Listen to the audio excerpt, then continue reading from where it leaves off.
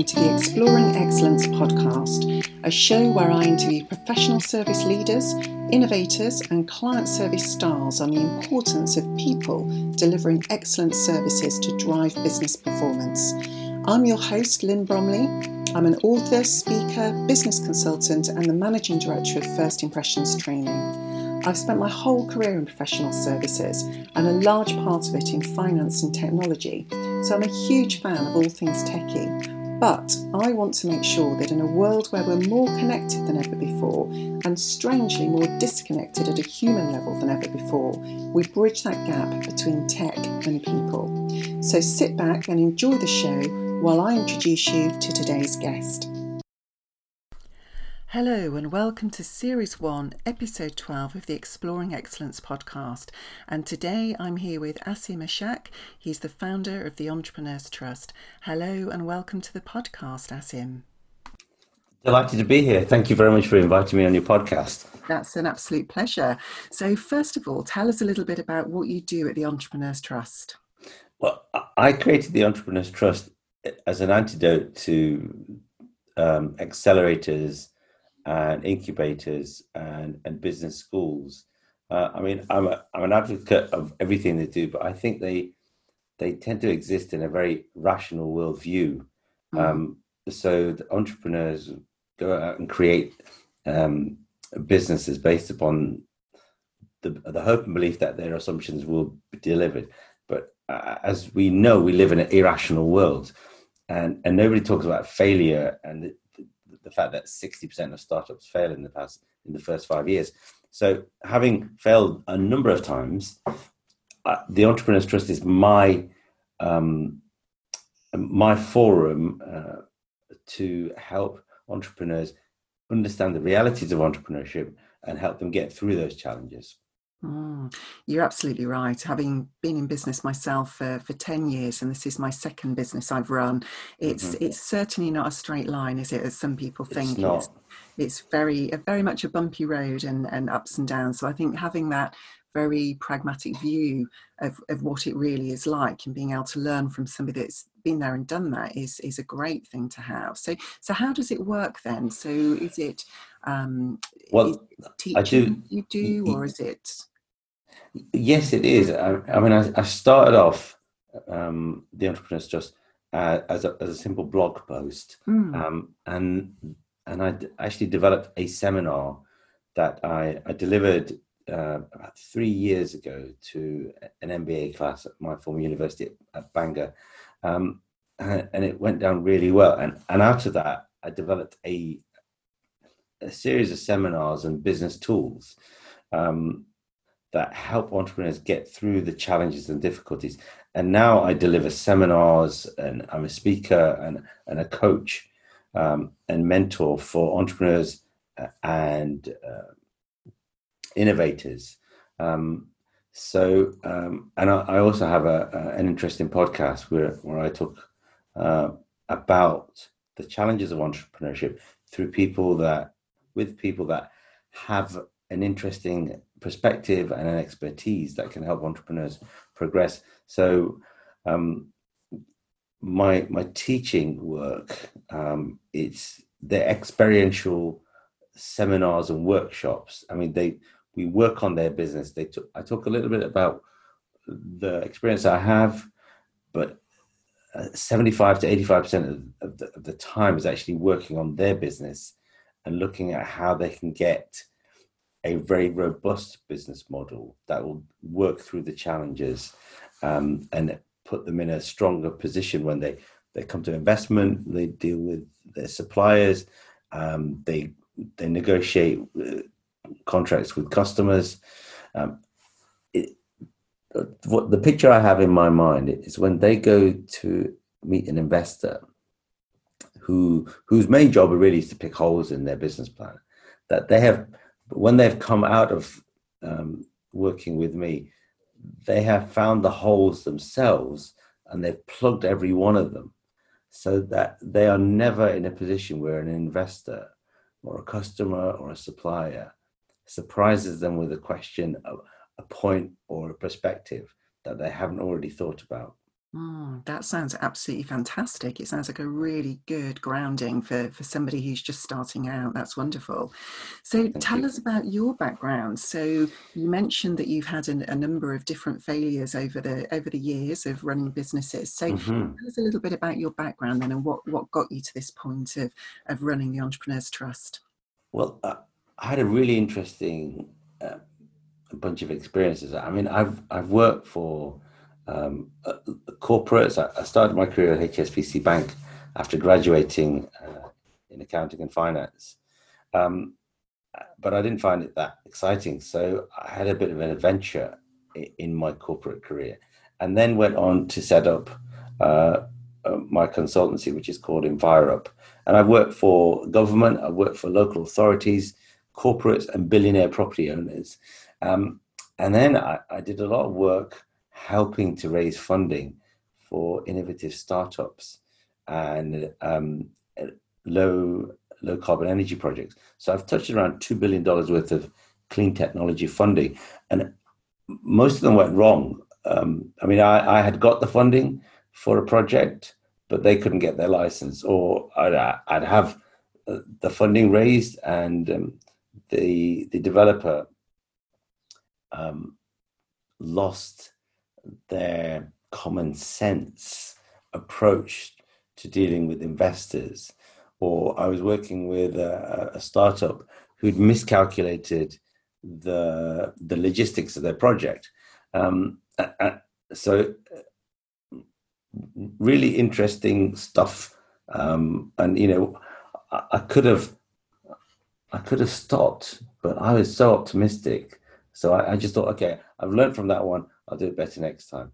And then I went on to actually create a clean tech invention of my own, which I raised £1 million for, and then the manufacturer pulled out, and it was a real shock to the system because I put about 5 years of my life. We'd raised £1 million for it, and then they walked away. And at that point, I really had to stop and look at where things were going wrong. And I saw a bunch of patterns in all the work I'd done, and I realized that, okay, Asim, you hadn't been looking at where the weaknesses were in these projects. You're looking at where the opportunities were, and I realized that, you know what, I've been through really good business education, but they hadn't given me the sense of reality. And I take responsibility for all of my failures. It's nobody's fault. It's all mine. That's my foundational belief. And I realized there were a bunch of issues that, had I thought about more carefully, I wouldn't have been in those positions. And for me, it was a kind of an epiphany. And I saw business models and tools that came out of those, and I put them together, and I strung along this seminar. So I got to the point where I'd had enough of failing, and I was fed up with the situations that I'd got myself in. I mean, the reason that the manufacturer pulled out, I mean, that's a legal issue, and I have a good case, but I could have been better at evaluating the people I was working with and evaluating the issues that they were presenting. So for me, the essence of the Entrepreneurs Trust is my failures, but I'm not alone. 60% of all entrepreneurs fail in 5 years, 90% in 10 years. So failure is just not dealt with. And you constantly hear about entrepreneurs and their successes. And, you and I have probably both been to seminars where there's been a fantastic entrepreneur, a success, a multimillionaire. And he's talking about how wonderful things are. And then he'll talk about, or she'll talk about, the challenges they face. And it's literally, yeah, I went through a really difficult time. It was depressing, but you know what? I fought through it. But that's the interesting bit that we actually would have learned from, and we would have got value from. Inspiration just kind of is like pushes you forward. Yes. And for me, that doesn't really help, because I'm inspired anyway. I'm motivated anyway. I really need to know, what challenges they face and how they got through them. So, Gosh, there's some really interesting points there that you've raised. I'd love to ask you a little bit more about a couple of them. mhm, I think one of the interesting points you made early on in that is that you're really optimistic, and that is a really great trait to have as an entrepreneur because, as you said, you've got to be optimistic, you've got to be self-motivated, you've got to be able to get yourself up each day and carry on with what you're trying to achieve. So mhm. that's a really good personality trait to have.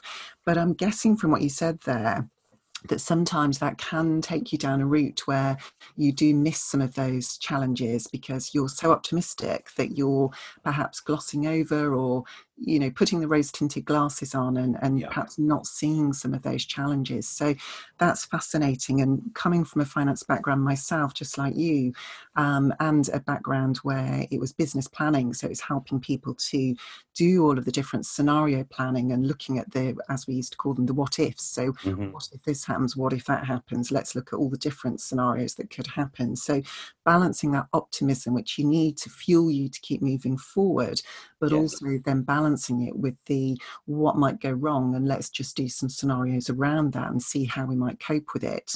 That sounds like a really good solution to put into place. Yes, it is. And I actually, it's one of the key aspects of the seminar. And we basically take the entrepreneur's business model, and we just chop it to bits and we look for the holes and we smash it in every way, which way possible. And then we rebuild it based upon reality and actual facts rather than assumptions. And Mm, there are tools like the business model canvas, which is a really fascinating tool. It's really helpful, and I've used it, and I think it's a really great way to get your idea down. But it's usually based on assumptions and hope, yes. um, rather than enough data and facts. Um, so yeah, these are interesting exercises to do. Yeah, absolutely. The other thing you mentioned there as well towards the end was about the people that you've been involved with, the people that you've worked with. And for me, as we're talking about service excellence, I always think that actually the people involved in a business are certainly the magic source that helps you to deliver service excellence. So tell me a little bit about your thinking around that in terms of the Mhm. people you've worked with and Well, the people that you've helped. I've been burnt by a really interesting bunch of people. I've been burnt by corporates that work for government, who stole my ideas, and I had to go to court to get paid. And I was like, I can't believe this is happening. I mean, you're a PLC, you're a listed corporate, and you're stealing ideas from a small company. And I was shocked that I had to do that. And one of the huge projects I worked with was a huge environmental project with a company in Europe, and they have a charismatic, well-known leader, and I won't mention the name, but we got shortlisted for the project, but we didn't win it, and it took us 2 years to get to that point, and we had government support as well. It was in a different country in Europe. We didn't win it. The winner paid the company for the project, and I could not believe that a British PLC would make a decision in a corrupt manner. Mm, I was absolutely amazed by it. And then, my most recent situation, it's fascinating. I'm working with a listed PLC, and they basically take, I don't know, was it 4 years to decide that they didn't want to work in a project after spending £1 million of money of and government investment.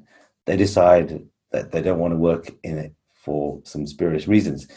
And I'm thinking, you're a corporate. I'm the small company. I'm agile. You're the bureaucrats. You do things properly, and uh, and the lack of morality and the ethics, of these organizations, and these are reputable companies. mm. So for me, the biggest lesson that I share is the lessons around evaluating trust. Yeah. And how you assess whether you can trust somebody and a company is the most essential skill that an entrepreneur can have, because it's easy to say yes and be optimistic and go with it. Mm-hmm. But it's much more useful and much more powerful if you can say no for good reason and walk away, but walk away with confidence that you've made the right decision. Never knowing whether it is the right decision, but trusting your ability and your intelligence to walk away. Now, I don't advocate using the gut to trust. Mm-hmm. I say the gut is for digestion. So let it, enjoy the food that you put into your mouth. And for me, I teach a model of trust that uses intelligence, observation, and data. Mm-hmm. And I think it's much, much more powerful to use your intelligence to decide whether you can trust somebody. Yes.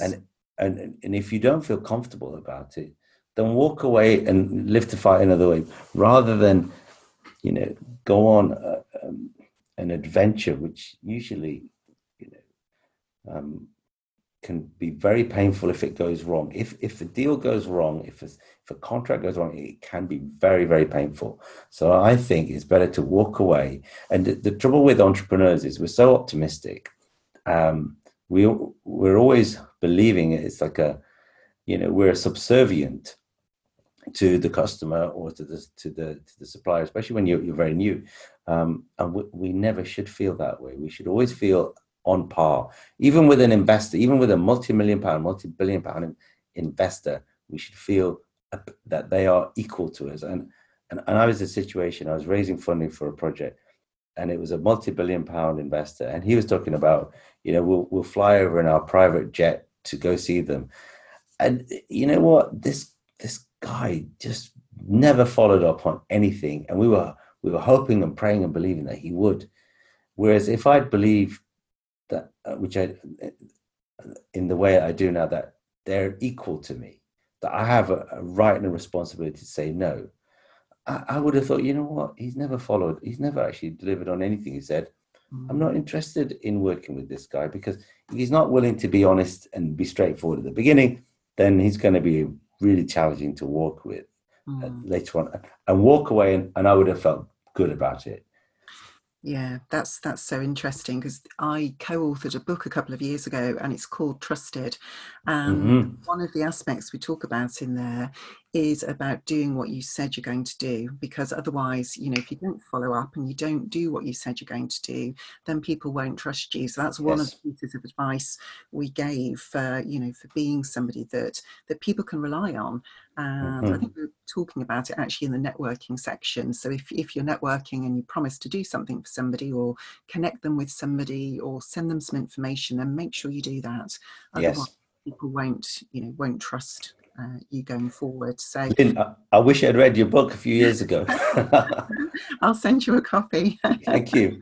So it sounds, the things you were talking about there sound as though they're almost the antithesis to delivering service excellence. So if we were under normal circumstances, because we're not at the moment, obviously we're in this lockdown situation still in the UK here. So I appreciate it may be different to how things are normally, but if we were under normal circumstances, what does service excellence mean to you at the Entrepreneurs Trust? Well, for me, it starts with being really clear about what I'm doing and my mission and my purpose. And part of that is actually being of service to people that I can be of service to, for no other purpose other than I can be of service to them. So I do an awful lot of work in support of entrepreneurs at no cost, at no price, no fee. And I do that because I can, and because, I have something that they can benefit from. And secondly, when I'm doing paid work, I'm there 100%. I'm there for the service of the participants not for my personal gain. Mm-hmm. And I don't mince my words when I share my opinion when I'm asked. I'm not a coach that is interested in the next opportunity to be a coach for a client, because rather I'm very interested in being of value, giving you honesty and clarity and useful information there and then. If that is something that is a bit difficult for you to digest, yes, I accept it will be. But the way I coach entrepreneurs is we agree that when we're dealing with a situation, we leave personality and the person to the side, and we deal with the process. So we can take the process apart, we can rebuild it, we can be critical about it, but the person is separate from that, and their integrity and their dignity is kept separate. And I never attack the person, I never attack their motivation, but we can both be ferocious on the process. And that way, I think integrity is really important in business. And that's a two-way street. There are situations and times where I know much more than the person I'm with, but quite often, or most of the time, they know something in much more detail and more depth as well. So I'm never one to. I never want to put people down. I never want to diminish their value. So I think integrity is an important aspect of service integrity and service excellence. So yeah, and going back to the mission, if what they need is part of my mission, then I will be there to assist if I can. If it's not part of my mission, then I won't be. For example, I won't get involved with any businesses that are in drugs or pornography or gambling, or have spurious claims or are dubious. I'm just not interested. Whether they want to pay me £1 or £1,000,000, I'm not interested in that. And if I don't believe that in the integrity of the entrepreneur, then I'm not interested in working with them either. Yeah, so it sounds as though there's quite a lot of respect in there as well. So there's in your own integrity, but there's also respect for the entrepreneur that you're working with. So that's Yes. great. Yeah, lovely. And as we mentioned, we are right in the middle of this very strange time at the moment with travel restrictions and closures in place. So how have you had to adapt your own business to be able to deliver service excellence to your own clients? Well, it's an interesting time indeed. I mean, all of the courses and events that I was booked on were cancelled. So I started to try and be useful rather than to try and sell. So I'm working with a bunch of entrepreneurs to be of use to them, helping them with grant applications, with fixing their pitch, helping them to get through the challenges.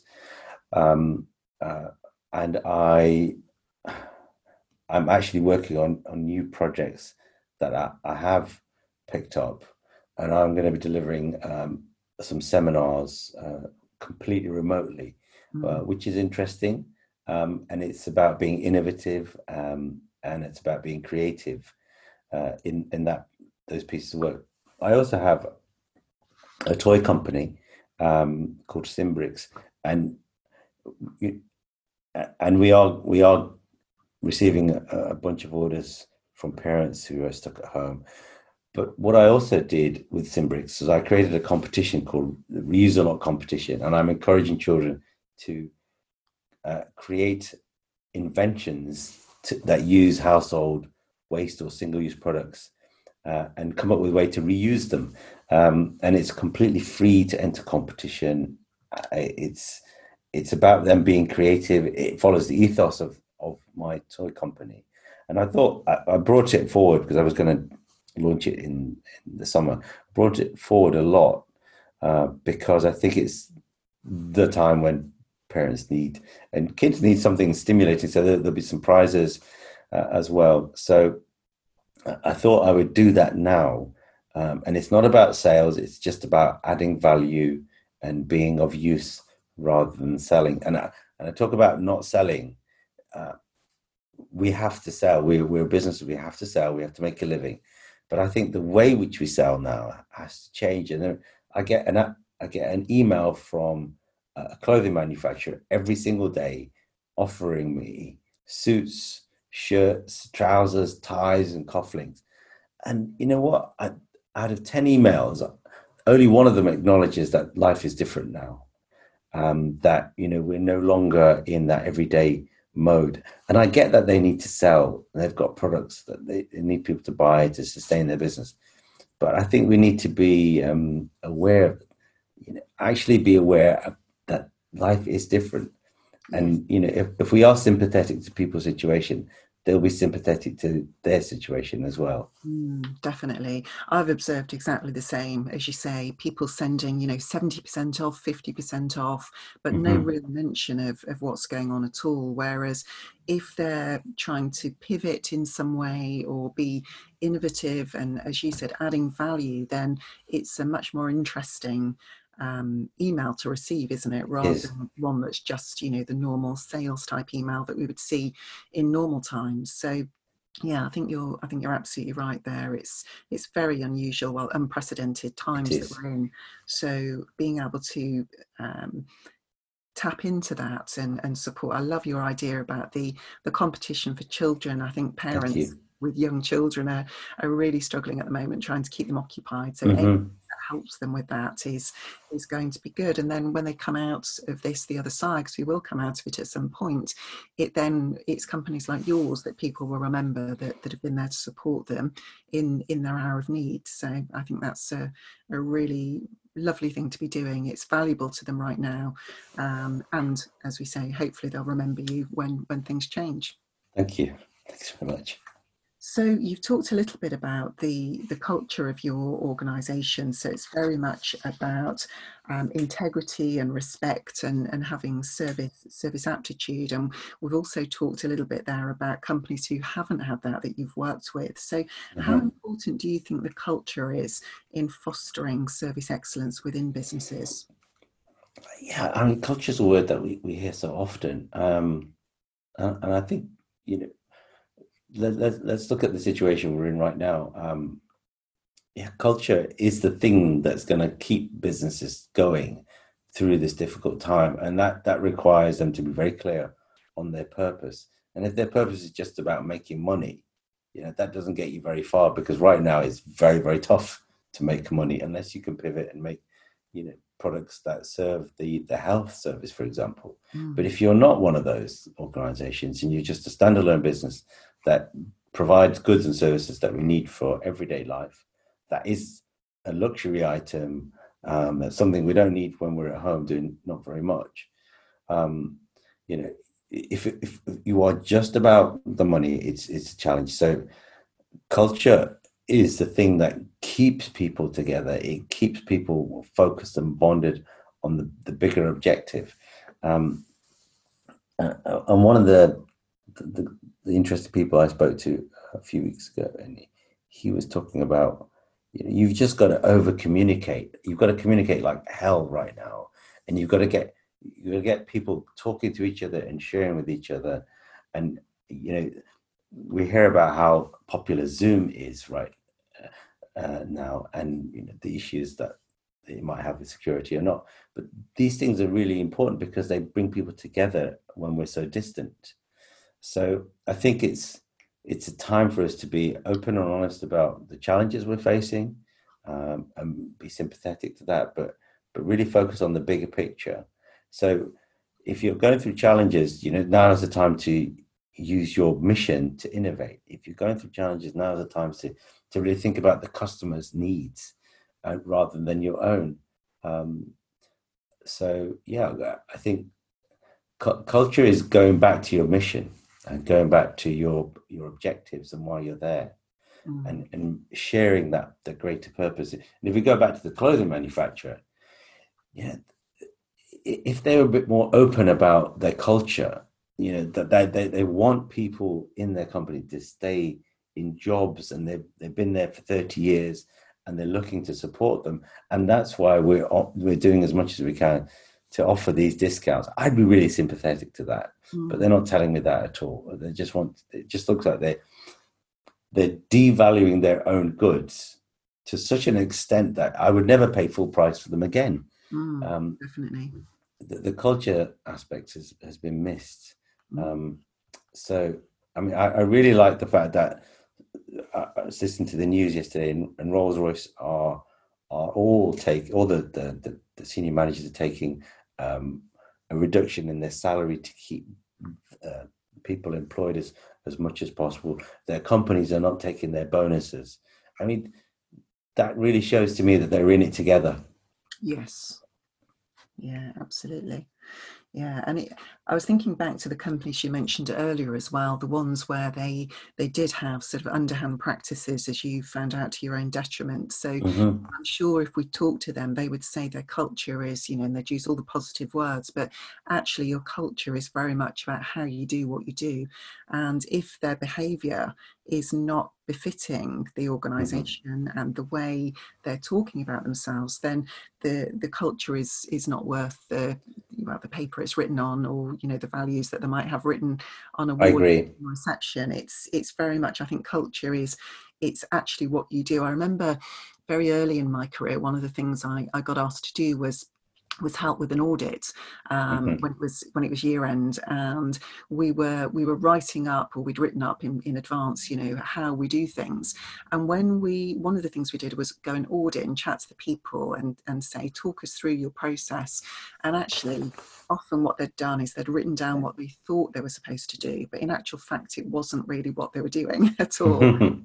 And so when you then audit it and try and check the process, it just doesn't marry up. And I think that's the thing with culture, isn't it? You can say all of these great things, but actually you're not behaving in that way, then that's actually what people are going to take away. So the experience you had with the corporation, I'm sure you'd never do any business, even buy from them or recommend them ever again, because I couldn't do it, you know, because from the top to the people that I was dealing with, I just found, you know, a lack of integrity. Whilst the people that are actually doing the work, you know, they come in, do an honest piece of work for an honest day's pay. But the people that are making the difficult choices and doing this, they just, I could see that it was all about, you know, protecting my own job. And that's fine. There's nothing wrong with that. But do it with integrity. You know, do it with a sense of the bigger purpose as well. And be honest about why you're making a decision, rather than, you know, cover it up with lies or platitudes, or, you know, big mission statements that don't really make any sense or are not relevant. Yes. Yeah, absolutely. So during these times that we're in, entrepreneurs are often the people who can come out and pivot, and because, as you mentioned earlier, we are very agile, because we haven't got these big corporations around us that have to make these, you know, very hierarchical decisions. So what advice do you have for the entrepreneurs that you support in these unprecedented times that we're going through? Well, I think I've said it a number of times already, actually, and it's still a really valid point. I think go back to your mission, go back to why you're in the business you're in, and the objectives that you're focusing on. And you know, if you need to make a decision, then be honest about why you're making the decision, and share the reason, the rationale behind it, especially if it's a difficult one. Because nobody's going to forgive you if you make a bad decision and you didn't explain why. But if you can explain why and give a shape and a form to that decision, you know, and be open about the challenges that you're facing, nobody's going to criticize you for making a bad decision, especially if you have to go back to it later on and actually say, look, I made that decision, it didn't work out, you know, and this is what we're doing next. But if you make a bad decision without explaining why, then you're just going to get criticized. And now's the time to actually take decisions. Now's the time to make changes to the way you operate, the way you deliver, the way you work, and the way you perform your duties. So now, I think now is the time that anybody who calls himself a leader is actually going to get tested. And the way you've succeed is not by getting it right, but by being honest about why you're making that decision. Oh, yes, and it's a time when sometimes taking that calculated risk it's the right time to do that now, isn't it? Yes, it is. Your back's against the wall, and it is about making that brave decision. Yeah, absolutely. So if our listeners would like to improve their service, can you share a tip that you would recommend? I think have the customer in mind. Have the customer in mind, and trying to adopt their position, and look at it from their perspective 100%. Just ignore what you're trying to do and why you're trying to do it. Ignore the challenges and the difficulties and the processes, but look at it from their perspective 100%, and look at how you could make it a smoother experience, a frictionless process.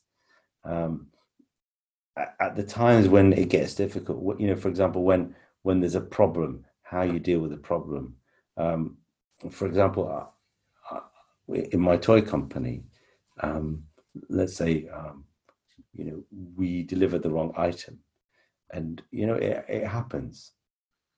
We just accept it. We accept it, and we put it right. We do ask for a bit of evidence, if possible, just to see where the problem was, so we can understand perhaps where the problem was created. But we just put it right. And if somebody's unhappy with what you're trying to do, just put it right. Don't worry about the short-term issue, but just try and put it right. And if you put it right, they'll come back to you and they'll be your advocate. But if you, for example, I was speaking to my car insurance company yesterday, and it's renewal time in a couple of months, and I said, look, I'm not driving the car. Can I put the insurance on pause? And they said, no, you can't, because you're not going to get a refund. And I'm thinking, okay, so I'm not going to get a refund, and you're not sympathetic to the situation right now. And banks are forgiving us or giving us repayment holidays on our mortgages. But you as an insurance company, are not interested in doing anything. So how willing am I going to be to come back to you in another time? So I think, understand that customers are going through difficult times and be very sympathetic to them. Yeah, absolutely. I remember we shared some stories in the book about service, putting things right, as you said there, in terms of if something goes wrong, how can you rectify that for people? And I remember one of the stories that we shared was around a bank actually making a mistake, and what they did is they put it right in the most spectacular way, almost to the point where she couldn't really remember what they'd done wrong in the first place, and she shared the story many times to many people, so that the way they recovered from that issue has been the thing that she's talked about more than what went wrong. So I think you're absolutely right. If you've got a good service recovery plan, and you always, as you said, think about the customer there and put it right as well as you can, then people will talk about that rather than the particular issue. And it's great marketing, because it's it's something that people will talk about forever, because it was such a good experience. So I think that's brilliant advice. Thank you. One last question: knowing what you know now, what advice would you give to your younger self if you could go back and whisper in his ear? Quite simply, if you do not feel that the people in front of you are honorable or you could trust them when times are tough, then just walk away and don't regret it for a moment. But explore that situation in as much depth as necessary. But if you're not happy, treat them like an equal. And if they don't treat you like an equal, then walk away. Fabulous. Thank you. And contribution is really important to both of us. I know we chatted about that previously. So is there a particular charity that you'd like to highlight to bring awareness to the listeners of the podcast? Well, in my charities, I'm quite boring actually. I tend to work to support the charities that are quite well known, because you hope they're doing a great job. So I supported Médecins Sans Frontières and Oxfam because I just think that they do a good job in difficult situations. So they are my two charities. Great. Thank you. And we'll put the information about the charities in the show notes. So if people want to go and find out more, then they can go and check out that link. And talking of finding out more, if they'd like to find out more about you or indeed the Entrepreneurs Trust, where's the best place for people to go to find that information? The Entrepreneurs Trust, if you Google the Entrepreneurs Trust, you'll find us. My toy company is Simbrix, that's SIMBRIX.com. And you can find me on LinkedIn. And if you're going through a difficult situation and you want somebody to talk to about getting through that difficult business situation, I'm more than happy to have a conversation with you. That's great. Thank you very much. My pleasure. Thank you very much for having me on your podcast. I really appreciated your insight as well. So I've learned some things from your questions too. Thank you very much. Thank you. That was fascinating. I'm sure Asim and I could have talked all day about entrepreneurship. There are so many twists and turns to it. It was fascinating to hear his take and also to get a very different perspective on what we've often spoken about on the podcast, because today we've talked about the flip side of service excellence. So really fascinating to explore that, and I hope you enjoyed listening to that different perspective. I really hope that you're keeping well and healthy during these very unprecedented times. It's very strange, isn't it? I think most of us spend all day talking to our laptops and having video conferences and conference calls and so on. So it's an absolute lifeline to be able to keep in touch in this way. So I was fascinated to hear what Asim was talking about in terms of how you can serve clients during this time. And I know that's something I've been giving a great deal of thought to. Obviously, being housebound, we can't go and deliver training in the usual way that I would and coaching and so on. But what I can do is I can deliver online training and coaching. I've been doing that. One of my clients actually is a university, and I deliver a higher degree apprenticeships for them. So we've converted all of that to online delivery, and that's working really well. So I've been thinking about how I can develop some small bite-sized programs for people to tap into whilst people are from home. So if you've got any thoughts around the content of the type of training that you'd like to receive, most of what I do is all around service excellence, as the podcast name suggests, but also around communication and behaviour and mindset in particular, which I think is a really interesting subject for us to explore at this time. So if you have any thoughts on what you would like me to cover in that training, then please keep me posted, and I shall let you know about the progress of that throughout the podcast. I'm also thinking of increasing the frequency of the podcast during this lockdown time, because people potentially have got more time to listen to these sorts of things. So I'm going to be releasing another one in 2 weeks' time. So please keep listening in. I'd love it if you could rate, review and subscribe so you get to hear all of the latest podcasts as they come out. So stay well and healthy, and I shall catch up with you next time. Bye for now.